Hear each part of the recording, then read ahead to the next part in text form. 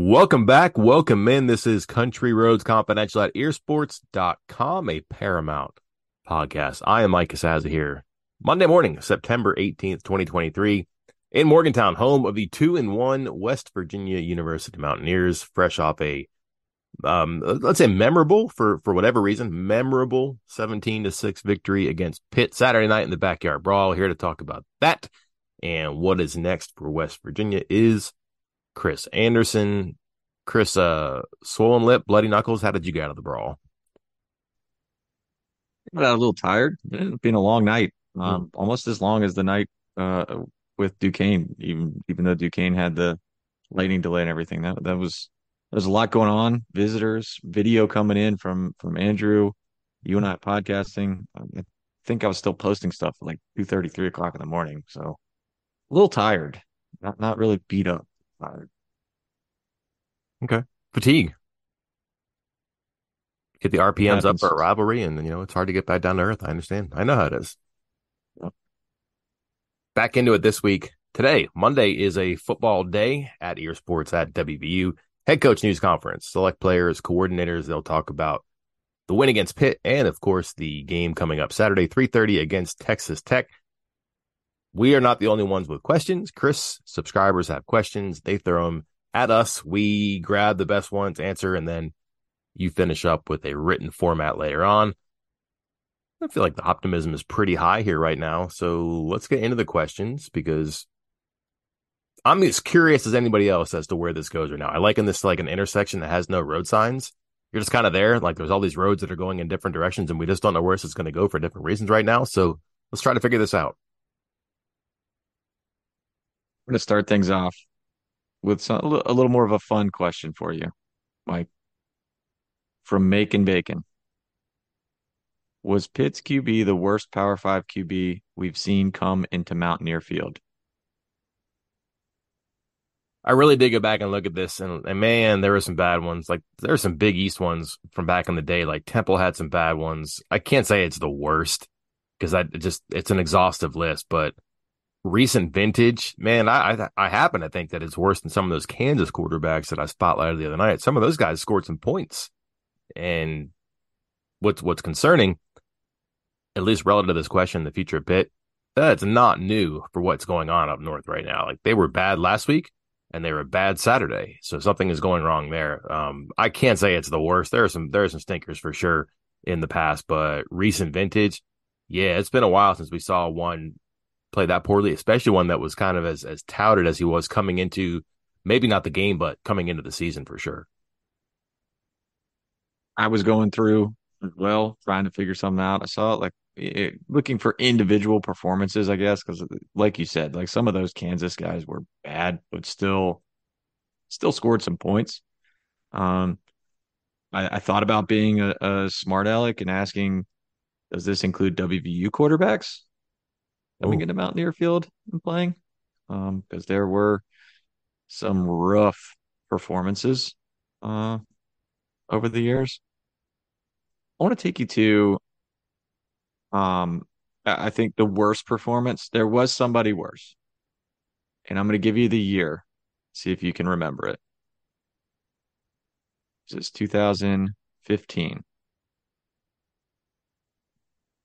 You won the game, non-conference, absolute blowout. A rival, I think you would say. oh my gosh, what was his name? Did you? There was a guy 'Cause, I that mean, it was statistically, it was a lot worse. he threw It he was threw it was like even four worse. picks in the first half. It was Maryland's quarterback had a weird. Yeah, It wasn't Garmin. It was Caleb Rowe, Caleb. Oh my gosh, yeah, that's it. Wow, he was awful. That's a good one. Okay, 10 of 27 for 67 yards with four interceptions and yeah, got benched. And again, it wasn't even really a one-off with him because he kind of bounced in and out of the lineup for Maryland as like a backup, and then maybe he's going to start, and then he's a backup again. He had 28 interceptions to 18 touchdowns for his career. So not only was it one of the maybe the worst one-off games by a Power 5 quarterback at Mountaineer Field, but he was just generally not a Power Five quarterback, I think is a polite way to say it right now. I was going back to I went to the 80-7 game. Ryan Cubitt was 4 for 14 for 27 yards and 4 interceptions. Does that count? That's pretty bad. Whether, Like he completed as many yeah, passes to his team as he did to the other team, that's true. and it was 80-7. And I think there's at least 2 pick sixes, I believe. Pretty bad. Sorry, that's a fumble return, so not all on cue, but that was a bad one. But yeah, again, for a guy who had some pub, and Neil Brown said he was respected in pro circles. That's a small circle today, I would guess. But yeah, for again, recent years, that takes the cake for me. It was pretty poor. Technically, the Arena League 2 is professional, like so. Okay, so Technically. again, chess, not checkers. Next question comes from Luke Zoolander 01. 3 games in, what's been the biggest surprise to you about this team so far? One positive, one negative. Defensive line, way ahead of schedule, way above the bar. And what's interesting, Chris, for that one is that the revelation has followed the prediction. They said they were going to play 8 or 9 people. They have. They said they weren't going to have a star, but they were going to have a number of solid contributors they could roll in waves. They have. And I just think it's going to get better and better and better. And they're keeping solid snap counts. They're not overextending. They're not accelerating the pace for development. Like they're keeping Tomiwa Durajayi and Davon Hawkins and Vitorma Moba and now Asani Redwood, kind of like on pitch counts. Don't overextend them. You maximize their ability by minimizing the amount of time in the field. Like let them go and run their engine really high and then come out and cool off. And they're doing that. And that's cool. The surprise for me is the secondary on the other side.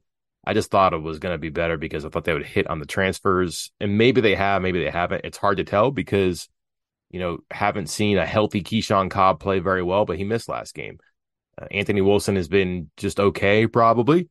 And then I think Beanie Bishop's been good at one corner spot, but Montre Miller TBD at the other. That hasn't helped. But for it to be as bad as it was the first 2 games, and I just, again, I can't wipe it away because I saw Phil Jurkovich the other night. I still think that's a problem. And like they want it to be better. They try to make things easier. They're getting good defensive line play and pass rush. And yet that secondary is still just a concern for me, which again, that probably isn't supposed to be a surprise, but I just thought it would be better. And the fact that it's not and was kind of sieve the first 2 games, especially the second game against, inferior competition, that still was a surprise. I thought it'd be better in that game. And I'm going to go with my positive surprise being the Will linebacker spot. Like, I mean, that was probably my biggest concern for this team. I thought that was going to be so weak, or I would, but weak sounds so bad. It was just such an unknown. Like I said, there was you had Favris, Lathan, Butter, combined basically zero um, collegiate snaps that meant something. That weren't during garbage time or weren't. I mean, special teams mean something. I'm talking about defensive snaps, but none of them had ever played like meaningful close game college snaps ever. And that's pretty rare for a position, especially with how transfers work nowadays. Like you can typically find somebody that has played some form of college football at some level at some point, and they couldn't. West Virginia, they tried. WVU tried. So when I say I'm surprised that Lathan is being as amazing as he is, I want to say that the coaches are a little bit too because they were trying hard to add a will linebacker all offseason, all the way back to December. Going over the Florida State linebacker, I think ended up at UNC. I believe it was the big target that everybody remembers. And going all the way through the summer, having guys up for visits, sneaking guys on, trying to get guys out of the roster. And they even during fall camp weren't sure who was going to start. And there's Lathan, and he's been outstanding Mm. so far this season. So that's the biggest surprise for me. Negative? And I don't know if anything surprised me negatively. Like That's fair. That's fair. like I think the defensive line, like I said, I would have put that as the second positive because I was worried about that preseason with some of the comments, but they've been solid. Secondary, I wasn't sold and still not sold. obviously. Wide receivers, you could see it going that way, the way it's gone so far, just because you've turned over the entire room basically, and you just don't know what you're going to get. And right now, it's not looking great. Still got time, still early, still have to deal with, you're dependent on what your quarterback can do. And right now, WV's been limited at quarterback, which again was something I kind of thought was possible. So I don't know if I've been surprised negatively about anything yet. Yeah, I get that. Next question. SJJSWVU4. Fast forward to December. Assume the season is somewhat successful with a 7 or 8 wins. Which three players on each side of the ball are you the bulk of your NIL budget at to make sure you retain them? I won't put the limit of three. You can do one, two, five. But Mike, where are you spending your NIL money this offseason? Well, offense, you start with Donaldson, correct? I And mean, at some point, can I go ahead and push back? You want me to push back on that later? oh, all right. Well, I'm going to start with Donaldson. Okay. I'm keeping Gallagher. I'm not out on Rodney Gallagher at all. And then just because I kind of believe in skill position, now you're thinking, okay, well, is Traylon Ray going to be there at the end of the season? You're kind of projecting that. Don't know. They lose some offensive linemen, but like you'd like to keep Tomas Rematch, but like, do you give an offensive lineman NIL money? Probably. The quarterbacks, don't know. Nico might be one you want to keep just because of his pedigree, the 4-star coveted kind of a guy. Maybe I come back to that one to finish the conversation, but offensively, to stick there. Offensively, I would definitely go Donaldson. I would definitely go Gallagher. Those are pretty important ones for me, but it sounds like you're going to push back. I'm not sure I'm spending a ton of money at running back, regardless of who they are or how big of a season Donaldson has. Like, again, he's an excellent player. He could be amazing this year. He could finish with well over 1,000 yards and a bunch of touchdowns, tears it up there in Big 12 play. But that is the most loaded room on the roster. And it's also, if you take that NFL manager, general manager look at it, it's also maybe the most replaceable position on the field of any position group. And quite honestly, I've heard some things, and there's no max budget, but I think, Donaldson's well taken care of already. So I think if there's more NIL money that needs to go to Donaldson, it might be time to say we're tapped out and move on. So I think that's my pushback on Donaldson, and really just the running backs in general. Like, I just not going to spend a ton of money on it. Okay, so you went a little Bill James, Billy Bean here then. Yeah, that's where I'm Okay. going. Okay. So Gallagher then? Yeah, I think you can drop a few bucks on keeping the talent there. I think offensively, yeah, I'm focused on quarterbacks and wide receivers, and no offense to Green or Markio, but right now neither has shown me that that's where I need to be spending my money on retaining quarterbacks. So I would be, yes, more focused on I'll say Wyatt Milam, Rodney Gallagher, Traylon Bray, any wide receiver with some eligibility and some upside. Yeah, Milam was what I was going to get to there because that would be a bad look if he walked away. Like, and one, he could go pro, but if he comes back and you talk him into coming back, well, you got a left tackle there, but also, guys know, and if you lose your center, your right tackle, you lose two good parts. Maybe it's time for him to go. Maybe he wants to go try some NFL stuff. Could you bring him back? That's cool. That would probably be where I would spend my third bit of money there too. Um, here's my question for you then, Chris, as a branch off of this. You have one bag left. Somebody has just like given you one bag. Said, hey, I said three, but actually it's four. But it can only go to a quarterback. How do you think this looks in December? Like what quarterback do you think you would be talking into coming Oh my back to God. school for one more year? What a question. What a question. Hmm. Like we're at that point right now where like, well, you know what? They tried Markio, it didn't work. And for this team to be good, you got to have Green because he came back and settled things in, whatever, October. But like, what if Markio kind of takes over here? What if he beats Texas Tech? Green's okay, but they're not going to rush him back. And then he beats TCU on the road. And like, well, you can't change it now. So then Yeah. all of a sudden, Markio is your quarterback of the future. You got to keep him. Kind of a weird question. Well, and I think so. I guess that's what the question comes down to: is do I think West Virginia's going to rattle off a couple wins in a row right now with Nico at quarterback? Or play And well enough that you don't make a change just because Green is healthy. right, hmm, Probably have to go 1-1. yeah,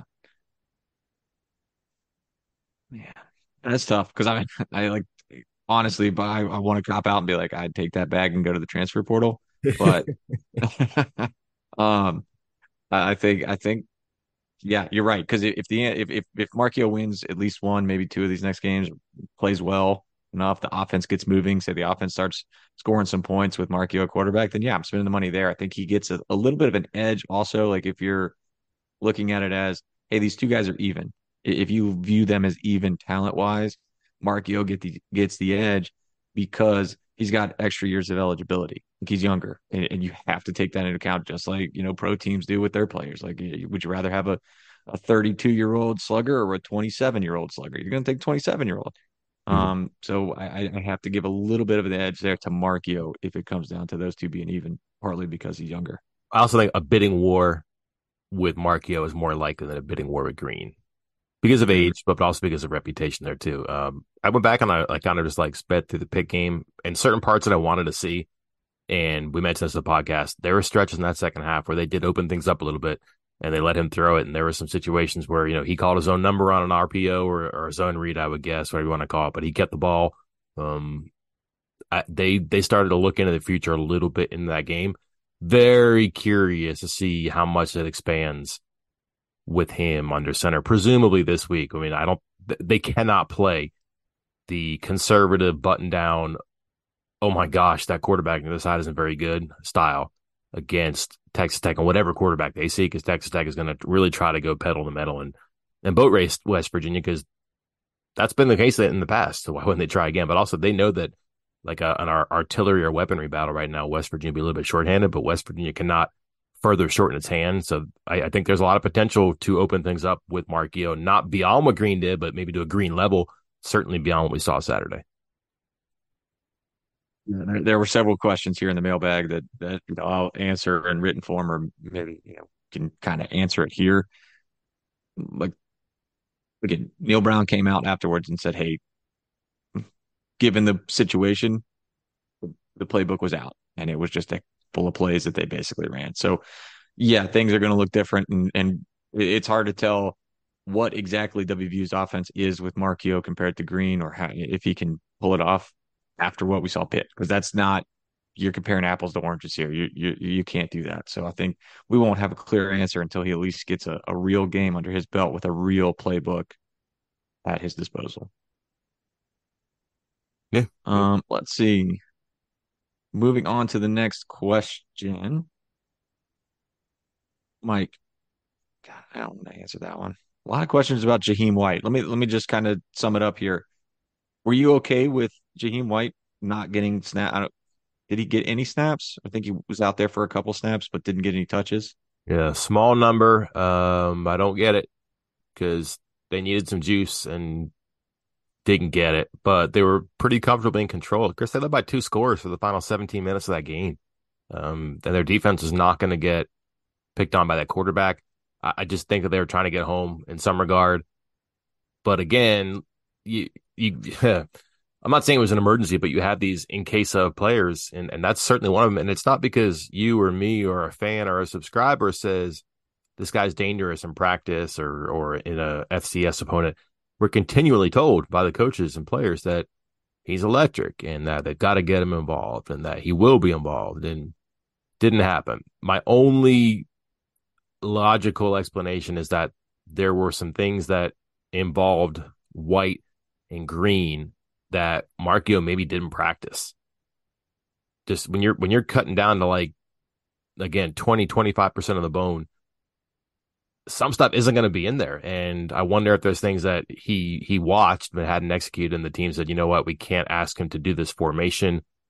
We can't ask him. I mean, it might have been a thing where it was specifically set up for like a third of the right, and all of a sudden you flip it because you got a left-handed quarterback in and you haven't blocked it, and it's weird. There's just a bunch of different explanations in there that are technical and maybe excuses. I don't know, but I think they were more comfortable staying away from some things that they had not worked on or were not yet ready to put out there with Markio and White together. And also, Chris, it's kind of a big boy game at times. Like there was some heavy, heavy contact and blocking and hitting too, and that definitely required Donaldson and Anderson, and maybe that wasn't a between the tackles kind of a game for White in the running game. That doesn't mean they couldn't figure out a way to flip him the ball in the flat or run a screen or something for him, but very possible that Markio just had not rehearsed that and they weren't going to call it. We skipped something not related to White, but the last question, the one before that. So where is your NIL bag money going? We did offense only. We didn't do defense, did we? Oh, good catch. Who you got Okay. on defense? Well, you went on such a passionate rant about Trey Lathan that's one for me, Lathan. Yeah. I could see Aubrey Burks still getting it right and being a guy that you want to keep in the back end of the secondary. And moreover, I don't want to reset every year with safeties. If I can keep a guy who's been around for a couple of years and he's a veteran back there, that's important to me. And then just kind of like letting people behind the curtain here. We've already talked about this. And the problem here for the defense, I don't know who the third person would be. Like, would you give it to Jeremiah Trotter for fear that he might get wooed? I don't know. Like the mic's there for him next year if he wants to. So maybe he can be the guy, but maybe an Ohio school says, hey, a lot of change on defense here. Maybe come on over to blank school and blank conference. Maybe. Um, but he hadn't played. And then like, okay, man, everybody likes Tomiwa Durajayi. He can't transfer. Mike Lockhart's been good, but is Mike Lockhart going to get, pulled away by another school? Like, I just don't know. It's a hard trick right now to identify our third player. Where do you think we go? Also, do you agree on the first two? Agree on the first two. Okay. I don't think there's much question for me about those two. And I'm with you about the third. And yeah, because again, people are like, oh, you're saying there's not three good players. Oh, there's very good players. But again, remember who can transfer and who can't. Guys that have transferred in, they can't transfer again until they graduate. So some of these guys are not able to transfer. So we're not going to, open up the bank to splurge on them with NIL money.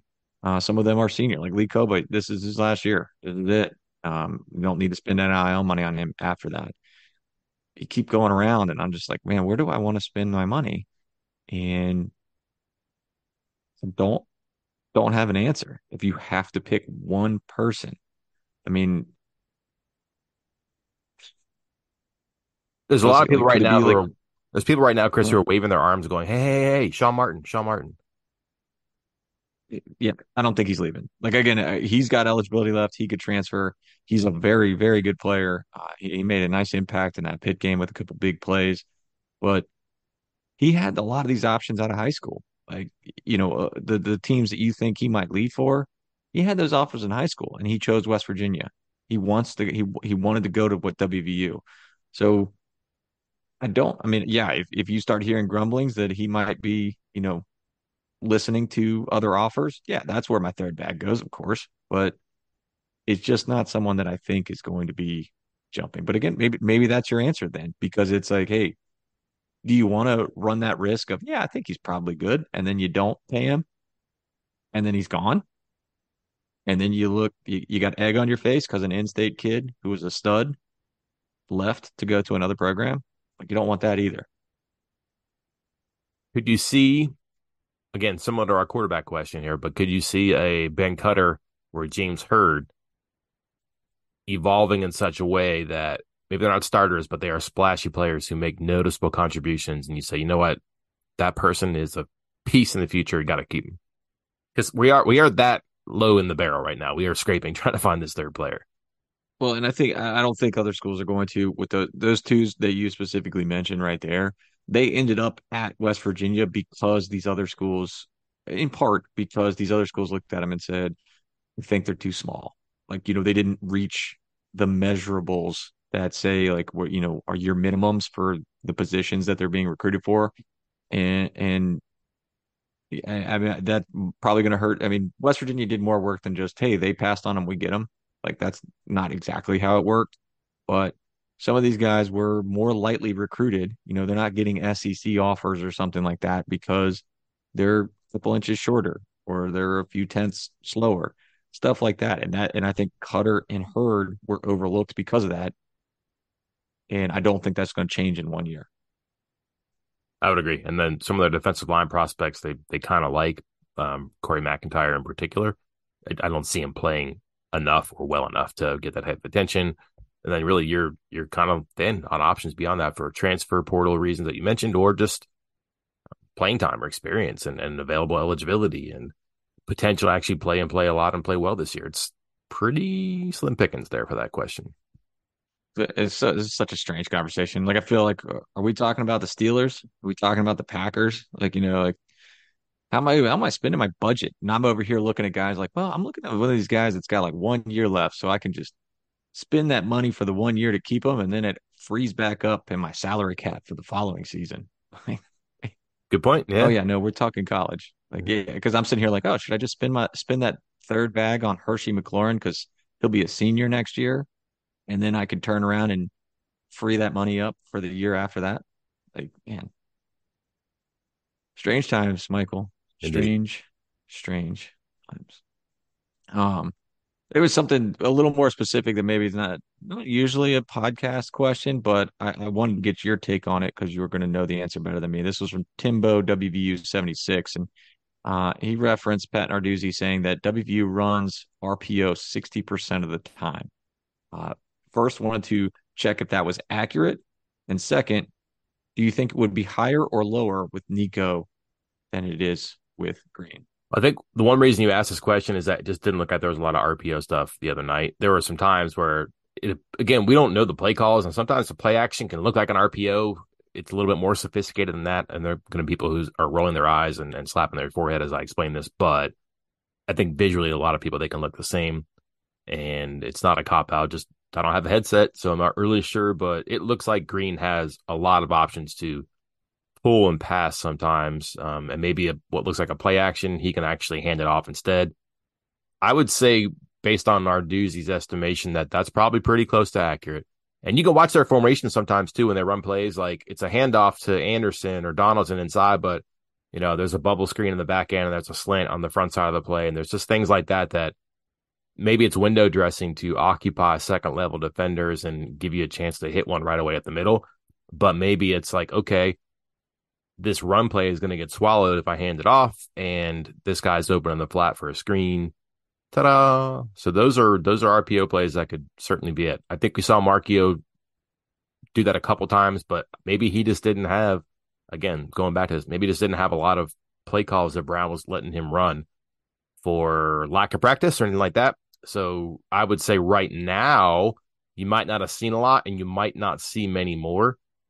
But in a game, man, you really got to flip everything when you go from a right-handed quarterback to a left-handed quarterback, and that might not be stuff they want to do mid-stroke and try to figure out how to reinvent the wheel during a game. You can do that in practice. I would say that if there is going to be like an evolution of ideas or play calls, the RPO would be one for Markio, but Green is probably as a more instinctive and faster runner, more immediate runner. And the fact that he's a little bit more seasoned, he probably had more and will have more, but I bet you that's something they try to build in for Markio. All right. Probably going to be our last question here with an interesting cross rivalry comparison or potential comparison. Mountain Gator 96 asks, does Neil Brown have the structure, young players, and recruiting class in place to have a Frank Beamer type turnaround? Like I know some of that's probably unanswerable, but I felt it was notable because he said, I said, Beamer turnaround. What in the world are you talking about? I didn't know this because I was 3 at the time when he took over at Virginia Tech. But here are his first 6 seasons, Frank Beamer. 2-9, 3-8, 6-4-1, 6-5, 5-6, 5-6, 2-8-1. And then after that rattles off, a pretty historic type of run for the Hokies. Mike, what do you recall that? And did you know that? And what needs to be in place for that kind of turnaround? Because typically if you're not doing something by year 6, you're already fired. Yeah. That wouldn't happen now in a Power Five school. Right. Um, what would have to be in place? Maybe like a blockade on social media because the volume is so high right now and it has such reach to donors and sometimes by donors, but also people who really support a program, high dollar spending like donors and people who just come to games or have season tickets, and it reaches the athletic department, that it's hard to ignore that. Like, could you imagine? Can you imagine like the chin that an AD would have to go through that right now? Like to take a lot of punches year in and year out. I just don't know that constitution exists for players, or excuse me, for athletic directors and maybe even university presidents right now. That's a really hard thing to do, and especially when the longevity of ADs is so brief right now. Like I think that the average AD is like in between 6 and 7 years right now, and you're talking that you're going to spend your 6 years crossing your fingers and a coach. No way. You would definitely want to swim downstream on these things, and that's just not the way of the world anymore. Does Brown have infrastructure and facilities in place? Yeah, man. Like, I don't think anybody has a problem with his plan and the way he explains it and the way he has built like the skeleton. They have good facilities. They don't want for a lot of stuff there. Everybody wants more, but they can go around and like they're invited to the party and they can talk about their facilities and not be ashamed. What they have is good stuff. Good stuff. Could it be better? Sure, but that's the goal for everybody, including West Virginia. Does he have the roster, the coaching staff, and like the spending resources right now? That's where it gets a little bit harder. And can he turn it around? And this is where it gets really tricky for me in the modern time, Chris, is that eventually a program that's going in the right direction and is slowly turning will turn itself around. Like you'll turn that barge around in the canal and you'll be okay. But now the whole thing has been just shaken up and it's so volatile because of the transfer portal and roster management that you don't get time for a developmental program and a developmental plan to turn around in the canal. It's got to be fast. And what you were doing organically before with let's recruit players, let's develop them, let's keep a coaching staff together. And by the time at a place like West Virginia, this is a noble and reasonable idea. Every couple of years have a senior heavy or experienced program that competes for or wins a conference title. That's fine. Like you're not going to be a Texas or an Oklahoma that can roll out championship contenders every year. You're not. But now it's so hard because everybody's supposed to be good every year because you have these immediate fixes in the portal that I think that really gets people rowing in the different direction, in which case it is hard to turn that barge around and going in there now. Can it happen? Again, I think the ideas and the infrastructure is there. Will it happen? We'll see. But I think there's some serious doubt about it now because what we have seen for 4+ years, and also because like the process maybe didn't hit home as quickly as he wanted it to. And now it's just so much more complicated because of roster management, which includes getting the right players coming in. They have not excelled at that, but also keeping the wrong players from leaving. They haven't excelled at that either. Can't say there's anything I disagree with you there. I'm looking, I've been looking at that situation, and it's like, what was Virginia Tech like in 1992, three, which I think was year 6 of Frank Beamer? Like, were they in a good enough spot where they were, spending money and had facilities like a top 25 team at the time? I don't think so. I wouldn't think so. They didn't exactly have like an illustrious history prior to that. He kind of, he is the guy in their school history, Frank Beamer. So it is possible, in West Virginia, I think, has kind of the resources and such that would be better than where, say Virginia Tech was in 1992, 93. But the game is so different now, so different for so many different reasons, most of which you just mentioned right there, that it throws a lot of different complications in there and a lot of different hurdles for him to try to come over. So we'll see. But you're right. You're not getting year 6. You're not going 2-8, 2-8-1 in year 6 and being like, hey, I still got this. Also, it's nice to have the Tidewater region in your backyard too. Like that clicked. Like a lot of really good players came out of like that part of Virginia at around that time, and it kept going and going and going. It became a hotbed for recruiting, that Hampton Roads area. That helps. That certainly helped them.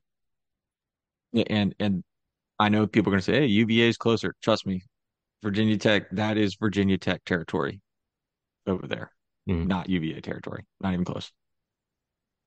Also, some of the team, like the schedules, people forget, like that Big East back then, like they're playing. I'm looking at some of these teams here, like Temple, Rutgers, Boston College, Syracuse is up and down every so often. But like it was pretty thin some of those years too. So you could engineer a turnaround by getting good conference wins, getting into bowl games, and then all of a sudden you have a string of 5 straight bowl seasons or 4 out of 5 bowl wins.